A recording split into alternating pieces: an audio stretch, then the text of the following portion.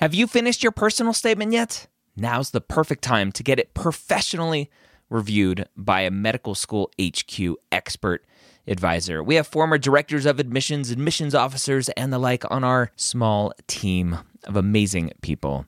They have the inside knowledge from reading thousands and thousands and thousands, tens, if not 100,000 personal statements, going through the process and setting up the process for their whole committee. They know exactly what medical schools look for and the common red flags that can get your entire application thrown out. Take advantage of our flash sale right now, going through May 6th, up to 6,000 characters reviewed for just $150. That's a $75 discount on our regular price. Go to editmyps.com. Again, that's editmyps.com. If you're applying to medical school in 2022 to start medical school in 2023, join me Wednesday or Thursday, Wednesday night at 9:30 p.m. Eastern, or Thursday at 11 a.m. Eastern at premedworkshop.com. Go register today. I'm going to show you how to tell your story in your application. Again, that's premedworkshop.com. If you are applying to medical school in 2022, be there or be square. The Pre-Med Year, session number 266.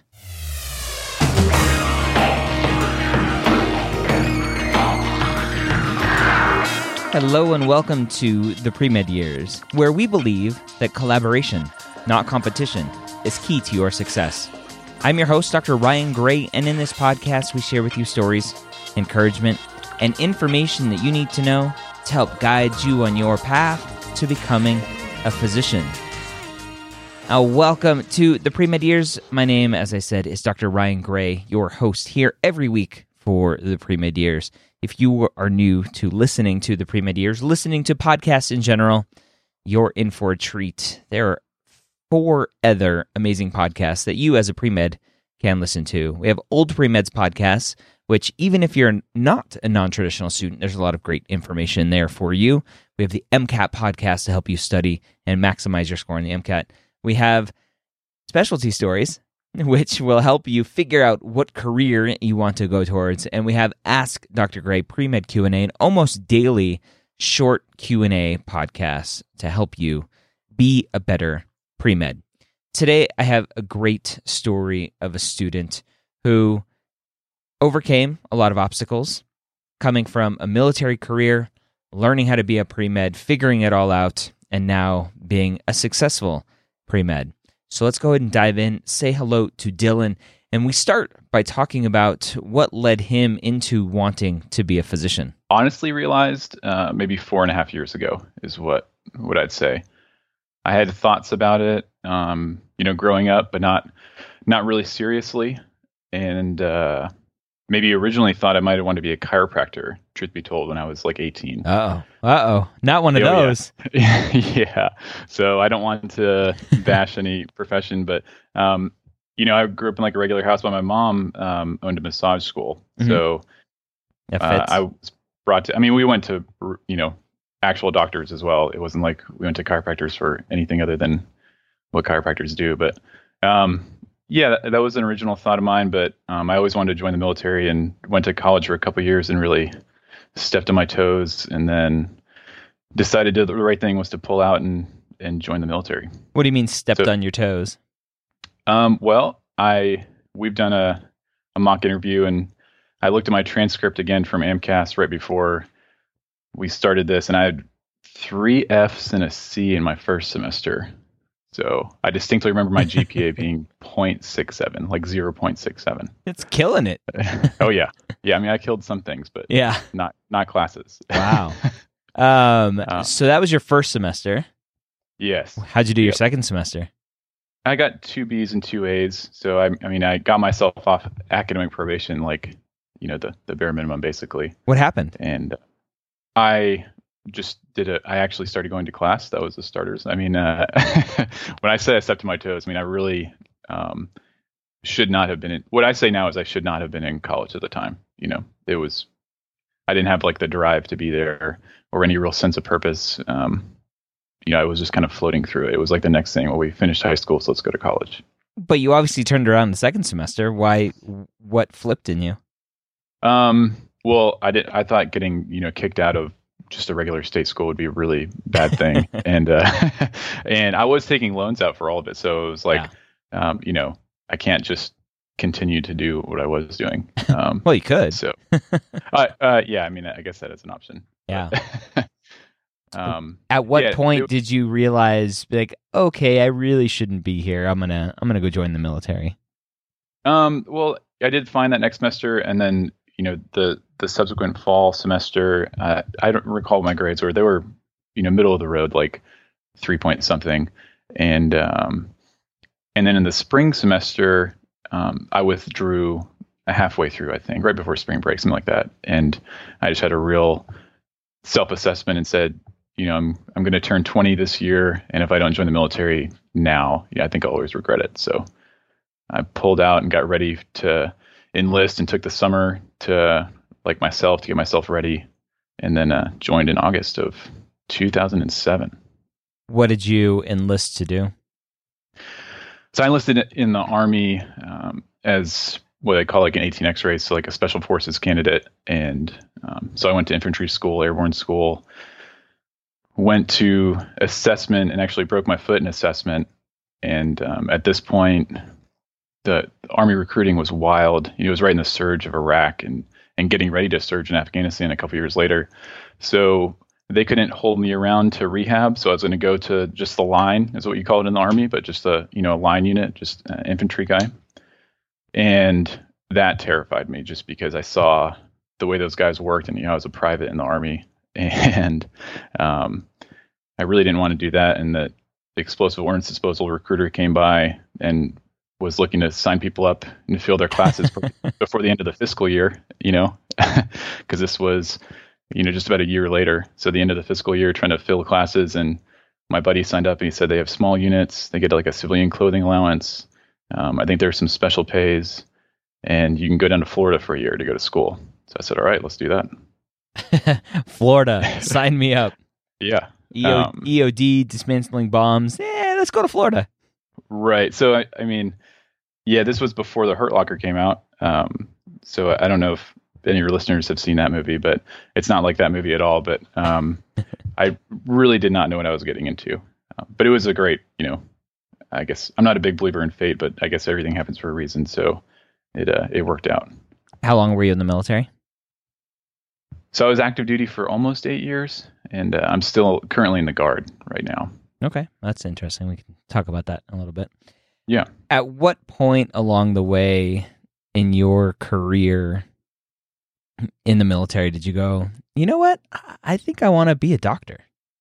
Yeah. So I did. I worked my way into a bunch of deployments, and it was always after the first deployment, I got married, and I was never going to stay in the military indefinitely. So there was always like a finite time, and 2 years before I got out, before the last contract was going to end, I had been preparing at that point to complete, or I was working towards completing a business degree of some sort. I switched a couple times. I think the last one was the management information systems, and I was just hating the idea of it. So I came back between my third and fourth deployment, was on vacation with my wife, and just had a conversation. I remember on the beach, after deployment, it was like, I don't think I can do this degree, and I had this thought in my mind that I needed to get out and go right into the workforce, with, doing something. And she said, well, you can do whatever you want. You can go back to school if you want, or you don't have to go out and do that because you think you need to. So with that, I entered into like 2 months of, well, what would I do if I could do anything? Kind of thinking to myself. Mm. And what did that thinking consist of? Lots of Google searches, or visualization stuff? Yeah, I lived on Google. So like 2 months back, we did a lot of like reset and getting ready for the next deployment. So there's a lot of office time, a lot of time to, sit around and, research things. And I briefly thought about chiropractics. I hadn't thought about any of this in so long. I had just been doing the military thing. And I thought about it for like a week, and I was like, no, that's not I'm not going to do that. Why? I just have a different perspective on it now. It's without, bashing on it too hard. There's a lot of like snake oils kind of selling in it, and it's, it's not really rooted in science. Yeah. So anyhow, but what that research did do is, steer me towards osteopathic schools. So, in high school, I had thought like, I don't know, I think if anybody's like remotely interested in science, they think, well, yeah, I might be a doctor. But that was like as far as it went for me in high school, just because I didn't think I had the drive to do it. So I found about osteopathic schools. I'd never heard of them.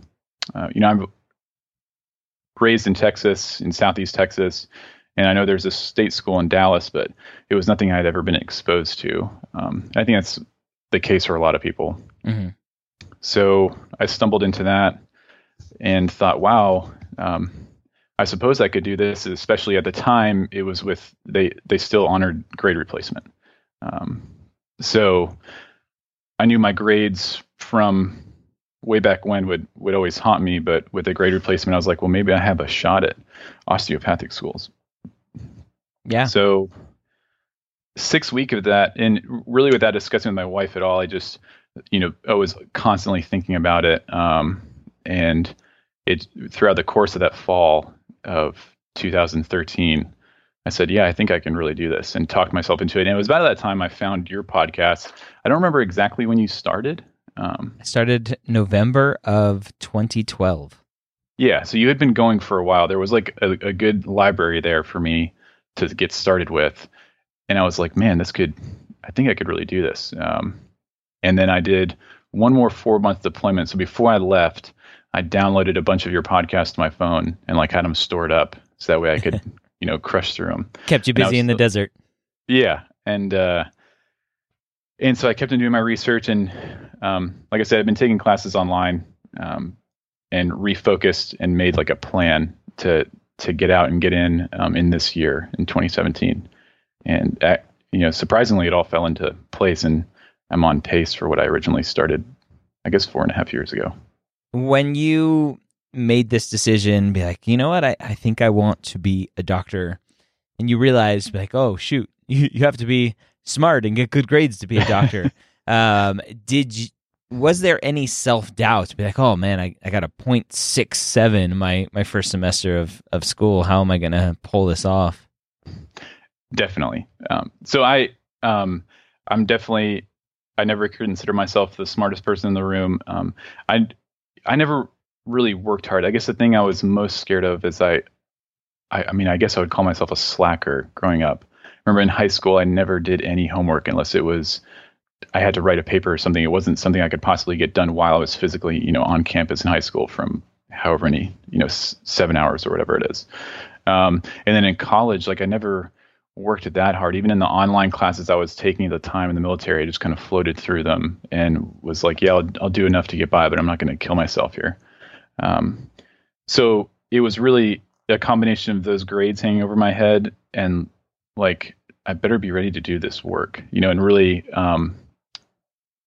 just actual honest study habits were a thing that I was nervous about. You know what I mean? Yeah. How did you figure that out? Let's see. The classes I took, the final online classes I took were they were nothing difficult. It was just to satisfy whatever electives, like gen ed electives I could, to work towards any degree plan basically that I looked at.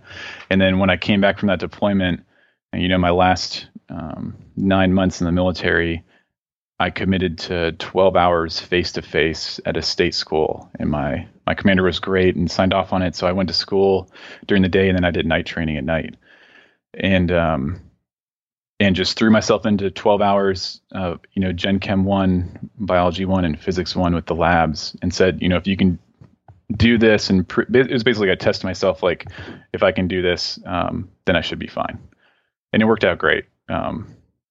And I guess I just figured it out, the study thing, When it came to applications and interviews, did your prior grades come back to haunt you at all? Was it brought up during your interviews? Did you have to worry about writing about it in secondaries? So I don't recall writing about it in secondaries. I think it was addressed to my personal statement, but as far as interviews go, it was never addressed on the interviews I attended. So now I do think the grades held me back from getting interviews at some schools, for sure. Do you remember what your application GPA was? Yeah. So my cumulative undergraduate GPA was a 3.29, and then my science GPA was a 3.49. So luckily I hadn't taken too many science classes those, first few semesters. So that one was relatively unscathed. That helps. And you mentioned grade replacement. So with your application, grade replacement had gone away, right? So those are my AMCAS GPAs. My DO GPA or my ACOMAS GPAs were quite a bit higher. Oh, so grade replacement was still around when you applied?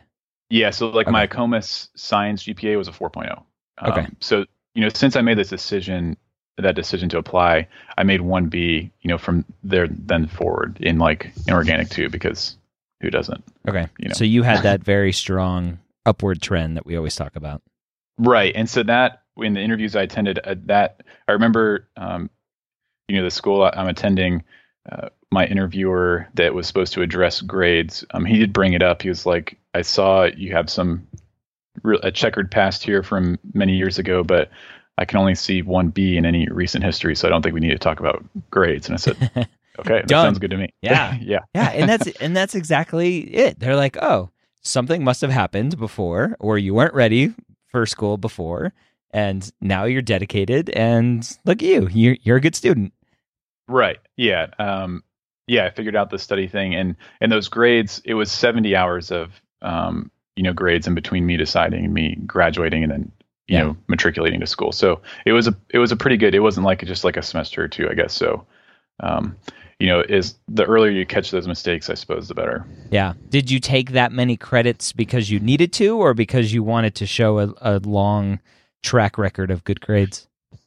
Yeah, I did a lot of, degree planning with different paths I could take. And no matter which way I cut it, I figured I was 2 years from getting out of the military in May of 2015 to matriculating, 2 years later in that summer, so 2017. So with those 2 years, I thought the best course of action was to just pivot straight to a STEM degree. And that way I had to take all those extra sciences to graduate. It wouldn't really have saved me a whole lot of time to complete a business degree, which was what I was doing, and I didn't like it, which is the other thing we talk about a lot when you're picking degrees before you apply to medical school, is do something you like. So, yeah, I had to take that many hours to graduate with a degree in chemistry. Yeah. So talk about your journey, your path is non-traditional one, going to school, screwing up, going to join the military, finding yourself, wanting to be a doctor. How do you figure out how to tell that story in your personal statement and your interviews? I basically went through what we just talked about, the decision of deciding to apply to school all the way up to current time, when I was applying. So, or the decision to, work towards applying to medical school up to that application period. So, and I mean, that's the way I went about it. My personal statement, I took the prompt is very generic, is why do you want to attend medical school, I think. And so I walked them through that decision process of transitioning from what I was doing in the military to how I think, it prepared me for going to medical school. Mm-hmm. Or maybe, a unique candidate in that sense. Yeah. Okay. How did you get feedback on your personal statement? I believe I got really good feedback. I'm trying to think if anybody mentioned it. I can only remember one school that mentioned it, that we talked about the personal statements explicitly, and it was, he said I believe he just said I wrote really well and told a good story. So, I mean, I really jumped into the first paragraph of the personal statement. The introduction, I think, if you remember, it was really in your face, I guess, attention grabbing, because I wanted them to to actually read it. It's actually an example in my book about a great opening. The personal statement book that's coming out, so you'll be famous even though your name's not in it. Great. It's still anonymous, but it's still a good opening. Yeah, with that, I mean, if you want to talk about the personal statement really quick, I had like a very systematic approach to getting those materials ready for the application. Yeah, talk about that. So I had a bunch of people look at the personal statement for different reasons, and I bought your interview book. I don't think your personal statement book was out at the time, but your very first book was the interview book. Mm-hmm. But I had 4 or 5 people read the personal statement, and for different reasons. I had our friend, my wife's best friend, that's a physician. She read it for the medical school content. And then everything I wrote that a school saw, I had my best buddy read, and he works in state politics and writes policy. He's the chief of staff now for a senator, and I basically had someone that was very good with, the written word to read every single thing a school saw, every email. We shared a Google Drive just for this, and I would move things into a draft folder, and he'd move it into a revised folder, kind of thing. Yeah. So I think that's really important because I didn't want to lose any points in that regard. When it came to interviews and figuring out, you mentioned the interview book, which is a fantastic book, if I do say so myself. Yeah. It's hard to, I think, to be able to succinctly say why you want to be a doctor, but you're trying to cram in your military history, and you think you need to sell yourself on why your military history is going to make you a great doctor. How did you go about smoothing all that out? Yeah, so we did a mock interview, you and I, before my first interview, and that really helped because there were a couple big red flags with that mock interview where I spent too much time trying to relate the military experience to being a medical school applicant. Yeah. Instead of saying, why I wanted to attend.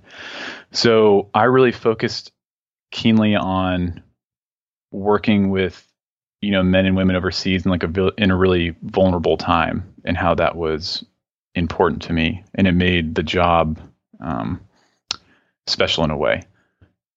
And, I related that to where I don't think I could get that from, doing a business degree or working in IT or anything like that. Right. And then also I related the challenges of, trying to challenge myself in the military with obviously the academic rigors of medical school. Mm-hmm. What was the hardest question you faced during your interviews? Let's see. I never had a really rough one, to be honest. That's good. I never had a big curveball question. There's nothing that comes to mind that was. I mean, you can Google the really bad ones, and yep. But I didn't have one that I really stumbled with. All my interviews were really conversational, which is the goal is to be very conversational. But you, as the interviewer, or the interviewee, probably allowed it to be conversational. Yeah, and you should get a vibe from the school as to how it will be. The schools, my current school, another state school here that I was accepted to, were both very conversational. They were very upfront about it. And then at the beginning of the interview day, they told you that like 10 more times, like, really, we're just trying to talk to you. It's no. But having said that, one of the MMI interviews I did was very tough. And I can't remember an explicit question, and I wouldn't, I'm not supposed to tell you. You signed an NDA. Anyhow. Yeah. So, but it's now that was exceptionally challenging, and I did interview at that school and did not get offered an acceptance. Okay. But was it a ethical dilemma, a moral dilemma that you had to deal with?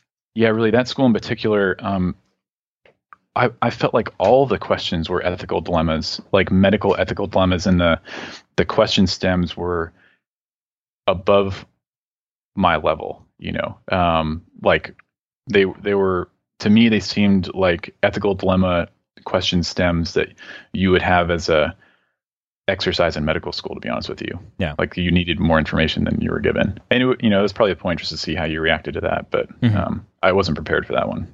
Okay. Interesting to know. What was the most memorable interview that you had, conversational wise, and why was it so memorable for you? Yeah, the school I'm attending right now, the first interview I had, actually both interviews I had were with attendings that were formerly in the military. So that was unique. And I don't think that was by accident. So that the first interview I had was just really, really conversational, and he related to what I did in the military. I actually asked him about 5 or 10 minutes into the interview if he was an EOD tech, because he knew like lots of things that I was talking about. And I thought that would be really unique. And was he? He was not, no, but he was a general surgeon in the Navy and had worked with some Navy EOD techs, and we all go to the same school. So, but he, it was just really conversational, and we got to talk about, I got to flesh out everything I wanted to have him hear, and it lasted a full 60 minutes, over an hour almost, I believe. And I was, given the opportunity. It was my number one choice, and it's the school I'm at now. And I was given the opportunity at the end to bring it, all the way back around and, be very upfront with him that this is the place that I really wanted to attend. Yeah. It's funny you mentioned how the interviewers had prior military experience and how that wasn't by accident. And I don't talk about that a lot. I don't think I've ever talked about it at all, but that is something that schools will try to do. They'll look at your experiences, they'll look at your past and see who on their admissions committee and on their roster of interviewers matches up with you and your talents, your research, whatever it may be, and try to pair you two together, obviously based on availability of the interviewer. But I think it makes it a much more personal interview for that. Yeah, it was great. And he was, if I could think back to the whole cycle, he was definitely the most prepared too. He actually had and I'll contrast this with the second interviewer. The first interviewer had my whole application, and the interview was at like 9 a.m. We got there at 7:30 or 8, and he had the whole application on his laptop. It was obvious that he was scrolling through it, but he'd already read through it thoroughly and took a full page of notes, like almost front and back, like in random scribble. And where the second interviewer obviously didn't have time to read through the application.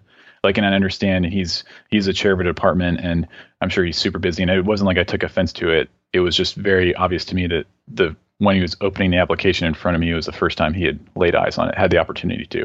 I love that comment, because I tell students all the time, even though it's an open interview, doesn't mean they've looked at your stuff. No. And and I had a few interviews that were like that as well. I had, my second interview at my second school, he also was late and, had gotten caught in traffic coming from a clinic. So he, was open. It's like, I haven't had a chance to read this, so we'll just do a closed interview. Yeah. And I'll read it afterwards. But, you don't know what you're going to get. So that was were supposed to be open interviews, and they were, polar opposites. How did you handle that? So it worked out. I mean, it worked out fine, because he went through and saw that I was in the military, then asked me about that, and then asked about what I did. And I mean, I guess he's a pediatrician or neonatologist, and his experience in the military was very different. And he was blown away, and then just basically closed the interview was basically over after 5 minutes, and we talked for 45 minutes about nothing medical school related, or the application. It's the best interview. Yeah. Yep. That's great. Yeah. So looking back on your journey, besides obviously not doing well your first attempt at school, what are some of the mistakes that you made along the way? I would say I would have liked to have a higher MCAT. I mean, I'm where I wanted to be, so it was fine. If I had a higher MCAT, I think I would have had a little bit less stress going into the application cycle, which is, I mean, it's more stressful than I thought it would be, I suppose. In what way? I guess I thought once I got to that point of the MCAT was over and I took it, second week of May, going into applying that summer. And I thought once the MCAT was over and I had the test back, like it would be, it'd be on the downhill, and putting together the applications just stressed me out. So I guess I wasn't really prepared for that. But with the MCAT thing,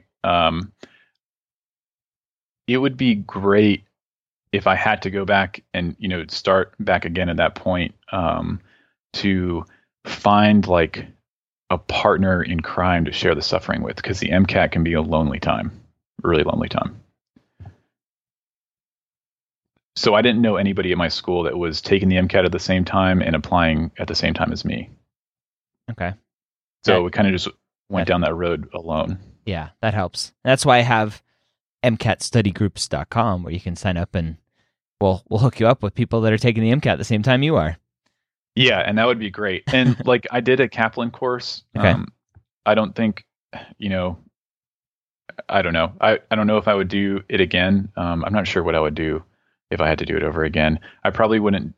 I don't know. It's easy for me to sit here and say, don't spend $2,000 in the Kaplan course, but I don't know. We had like a group in there, but it was kind of a distant thing. It'd be great if you could find, like what you said, if you had like-minded people that were looking to share the experience. Like when you go to sign up for the Kaplan course, you weren't like necessarily looking to, and I did the online version, the distance one, but you want, like, the people signing up for that aren't necessarily looking to have like study mates. Yeah. But that's one of the best things about medical school for me as a non-traditional student is the shared suffering. Like I have a pretty community. Close, yeah. Like I have a pretty close group of like 6 to 8 friends that we talk every day about what we're doing and study, even if it's just in the same room and we're not talking to each other in a group study. It's way better that way. Yeah. You applied to a lot of schools, and that was one thing you had mentioned before to me about what you would do different. Yes, I would. Yeah, I would not do that again. Why did you apply to so many schools? So my original list was at 14, I believe, which was a healthy number. So I got the MCAT score back, was putting together applications, and I was working that summer away from home. And it was a combination of having time and money to burn, and like basically time to sit there and sweat about it and have terrible thoughts about like, what if none of this works out? And I could just add these schools and this school, and the number got up to 29, I think. Yeah. And I finished secondaries at 27. And it's just, at the end of the day, the original 14 schools I applied to, I got interview invites at like 10 of them. And I should have just stayed with that number, because those 14 were always going to be at the top of my list anyways. How did you figure out those 14 to apply to? A map. Yeah, I found a map of all the schools in the U.S. I forget where the map is, but yeah, it basically had all the schools on like overlaid on a Google map, and I mapped out the ones that are closest to Nashville, to Tennessee. Okay. So location, which is one of the biggest reasons I tell people to pick schools. Where do you want to live? Right. Yeah. So I instantly grouped in all the schools that were roughly within 4 hours away, and excluded some of them, like Wash U. That school's not for me, especially with my academic history. Right. So we can safely rule out some of those schools. Well, why do you say that? I'll challenge you on that. Why do you say that? So I believe Washington University has one of the highest. It does. Entering class. Yeah, it does. But that doesn't mean you can't get in. Yeah, that's true. I mean, it maybe would have been worth a dart throw. Like Vanderbilt's pretty high up there too, and I obviously applied to Vanderbilt because I'm, I was in Nashville. But Yeah, I mean, I guess since I applied to all of those other schools, it may have been worth a shot. It's just another $36 or $37 right. added to the list. But I challenged you on it because a lot of students will look at that and go, "Oh, there's no way." But you're former military, former EOD, have this awesome background, awesome story of doing poorly in school to begin with, and now getting almost a 4.0 afterwards. You don't know what the school is looking for to build their class. And yes, their averages are ridiculously high, but 50% of the class is below that average. Yeah. Yeah, that is true. I guess I thought that, positive thinking got me to the application with Vanderbilt that way, but I didn't think WashU was okay. But I guess the Vanderbilt thing, I also had which Vanderbilt doesn't have any regional preference, but yeah. Well, it worked out for you. Talk about the post interview process. How did that go? How stressful was that? What did you do during that time? It's terrible. It's not fun. So having said that, I was really fortunate and got some very quick interviews, and it was a weird cycle. So I got very quick interviews and then a few very fast DO acceptances. Yep. And so my first interview was the very end of August. So like very early. And then I had an acceptance, I think a week later, to that school. Wow. Which was great. Like it took a ton of stress off, but that school also wasn't one of the ones within 4 hours. So it was in Florida, so quite far away. Okay. But I mean, I applied there, every school I applied to was like, I can go here and we can make it work, kind of thing. But yeah, so that was great. And then it was a blur of doing like 6 interviews in 4 weeks. And then after that, there were no more interviews. I turned down some other DO interviews after I got into the ones I had, ranked higher on my little list. Mm-hmm. But then after that, there was no news. And one of like my second highest school on my list was the school I interviewed at second. And I didn't hear from them at all until February. So that was a long time to wait. Did you, in that interim, reach out to them, send them updates? What did you do in that interim? I did. I sent them a letter I got waitlisted, and I sent them a letter in December after the fall grades came out, so that way I had something to attach with it, and said, look, I would still very much like to attend, and here are my fall grades. Have a great Christmas, I suppose. It was something like that. It was just in an email. I believe the way I did it too, just like I get picky about formats, I wrote the letter in a Word document and then saved it as a PDF with like the grades attached, like with like a formal attachment. And so one PDF, and then sent them an email saying, I just have a letter of, interest or an update letter attached. Yeah. And every school's a little bit different with how they want that stuff sent to them. So. Yeah, I think I called beforehand, but yeah. And then you got even later news. What were you thinking getting? When was the last interview that you got? The first week of April. Did you think that the cycle was over by then, and you were picked where you wanted to go? Yeah. So I'm guilty here of using Student Doctor Network for a few things, one of which is the school specific threads for interviews or application season. So I had heard, and obviously and I think most people do this, especially if they're listening to this podcast, can go way down the rabbit hole of like researching things. So I had done my research, and I had heard that if you get a secondary to this school, the state school, you will get an interview invite.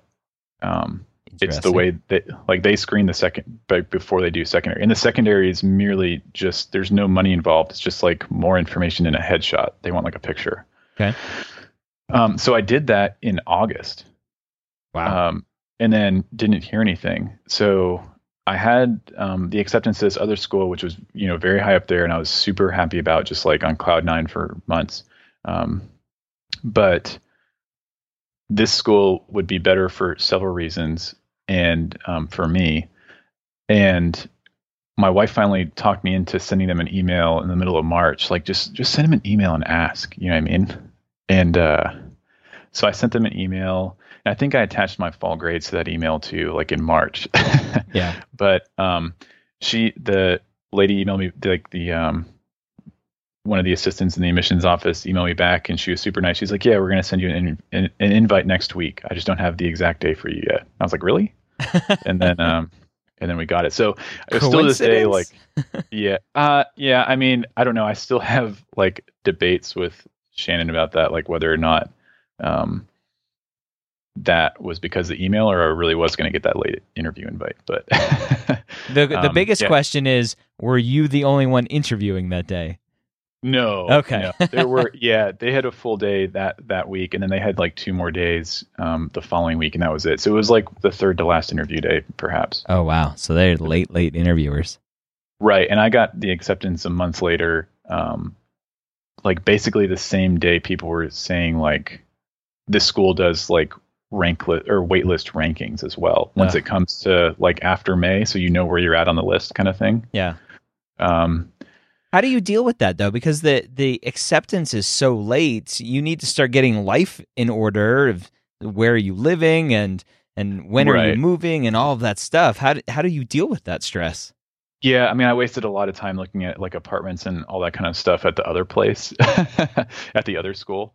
But when I got this one, it's great. So my wife's best friend that looked over, she was I mentioned her in my personal statement, and, she started, I'm 30 and I started school this year. She was 30 when she started medical school. So, and she went here and did residency here. So for here, it was fine.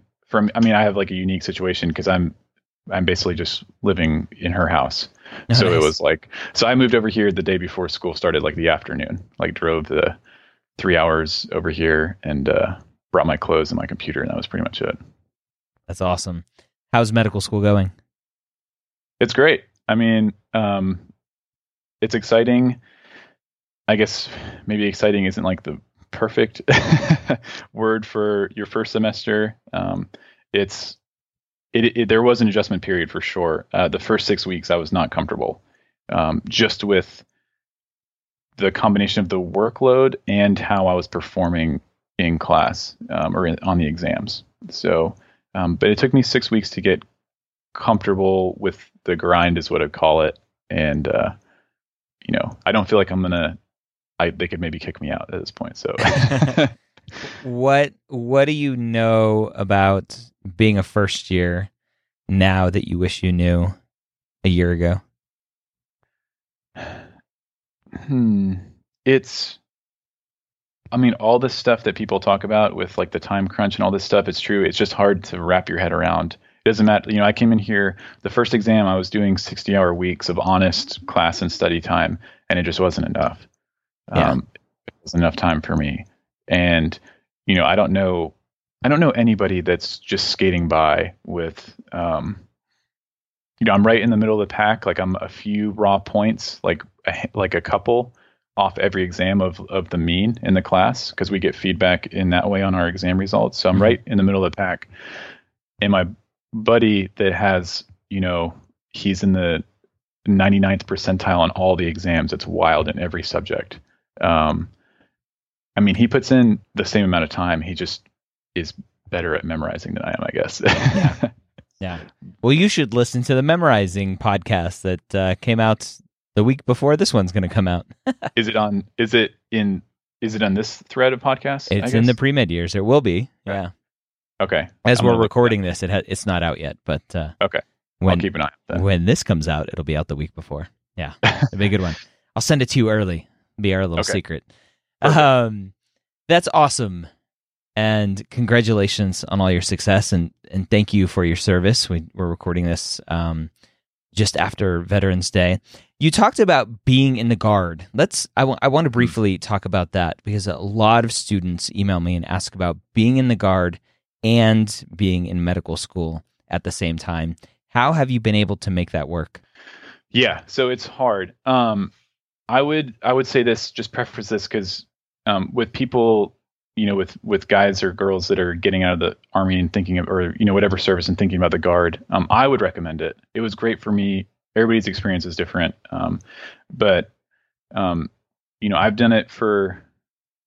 So currently, though, I'm not in a medical student slot. So the Guard has MOSs you can commission to be a medical student officer, I believe is the title in the Guard. Mm-hmm. So I still have my application in for that, and I'm trying to push it through to get commissioned, because I'm still enlisted right now.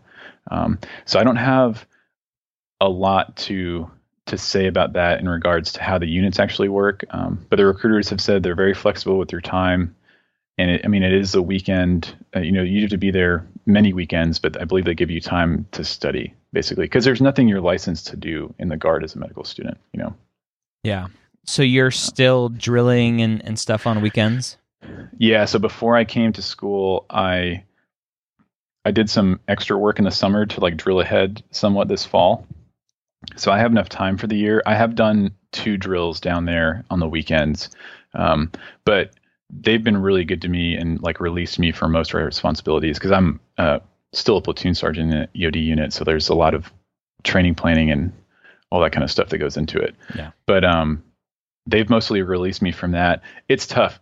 So I'll say this. I don't know that I could continue to be in the Guard enlisted and not be in that program, right? Not to be in a medical student slot. Yeah. And I have a buddy in school that's in the Guard as a medical services officer, and he's a first-year student with me, and he's also trying to transition to that medical student slot. And I don't think he'd be able to continue to do what his current job is, Why stay in the Guard? So for me, it's I have 10 years in service now, and the retirement is definitely not the same thing, but it's also a lot of it's for health insurance reasons. So I'm married. We don't have any kids, but it's still just for the 2 of us. It's pretty significant. Mm-hmm. And then I'm going to try in the 4th year to do some of those electives, maybe one where you can do a military elective through the Guard, just for a different experience. Yeah. That would be fun too. I mean, that's not the reason I'm staying in right now and doing all these years of it, but any hopes of going and being active duty doc? I'm not going to go active. At least I have no plans to. I do have a buddy in school that was in the Army for 8 years, and I think he's been in the Guard for 5, and he just signed the packet. He just took the scholarship to go back to active when he's finished, 2 weeks ago. Wow. But I'm currently using the GI Bill, so I guess I could talk about that really briefly. Yeah. So I'm at a state school, and it's 100% tuition, and I still get the housing allowance as well. Wow. And it's for 3 years? It's not all 4, is it? It's for 36 months, and I came to school with 32 months remaining. I used 1 month of it, or 1 semester of it last fall when I was applying. Okay. So in undergrad, transitioning out of the military, I went to the cheapest state school possible. And it was also the closest one to my house. So I went to school a mile from our house, and I used tuition assistance from the Guard. Yep. So for 1 semester for 16 hours, and then which covered all of it except the fees. And then the next semester I just paid out of pocket, and we did what we had to make that happen. And so that way I could save for the medical school tuition. It's a great perk. I still have my GI benefits, and I don't know what I'm going to do with them, because I don't need it for school anymore. Right. Yeah, I guess I don't know if you can sign them over to your... I cannot. I was not in long enough to transfer them. But yeah, well, that's my dilemma. Maybe when you find some free time, you'll go back and do something wild.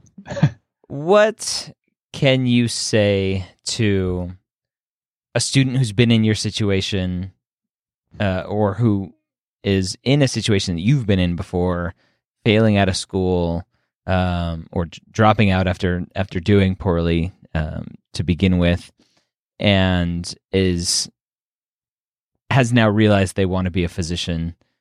what do you say to them, to him or her, to motivate them to figure it out and to keep pushing forward? You need to figure out why you were messing up in the first place. For me, I just had no drive to be, like, I didn't want to be in class. So it's a lot easier to do really well in school when you want to be there. So that would be one thing, is to figure out why you were messing up in the first place.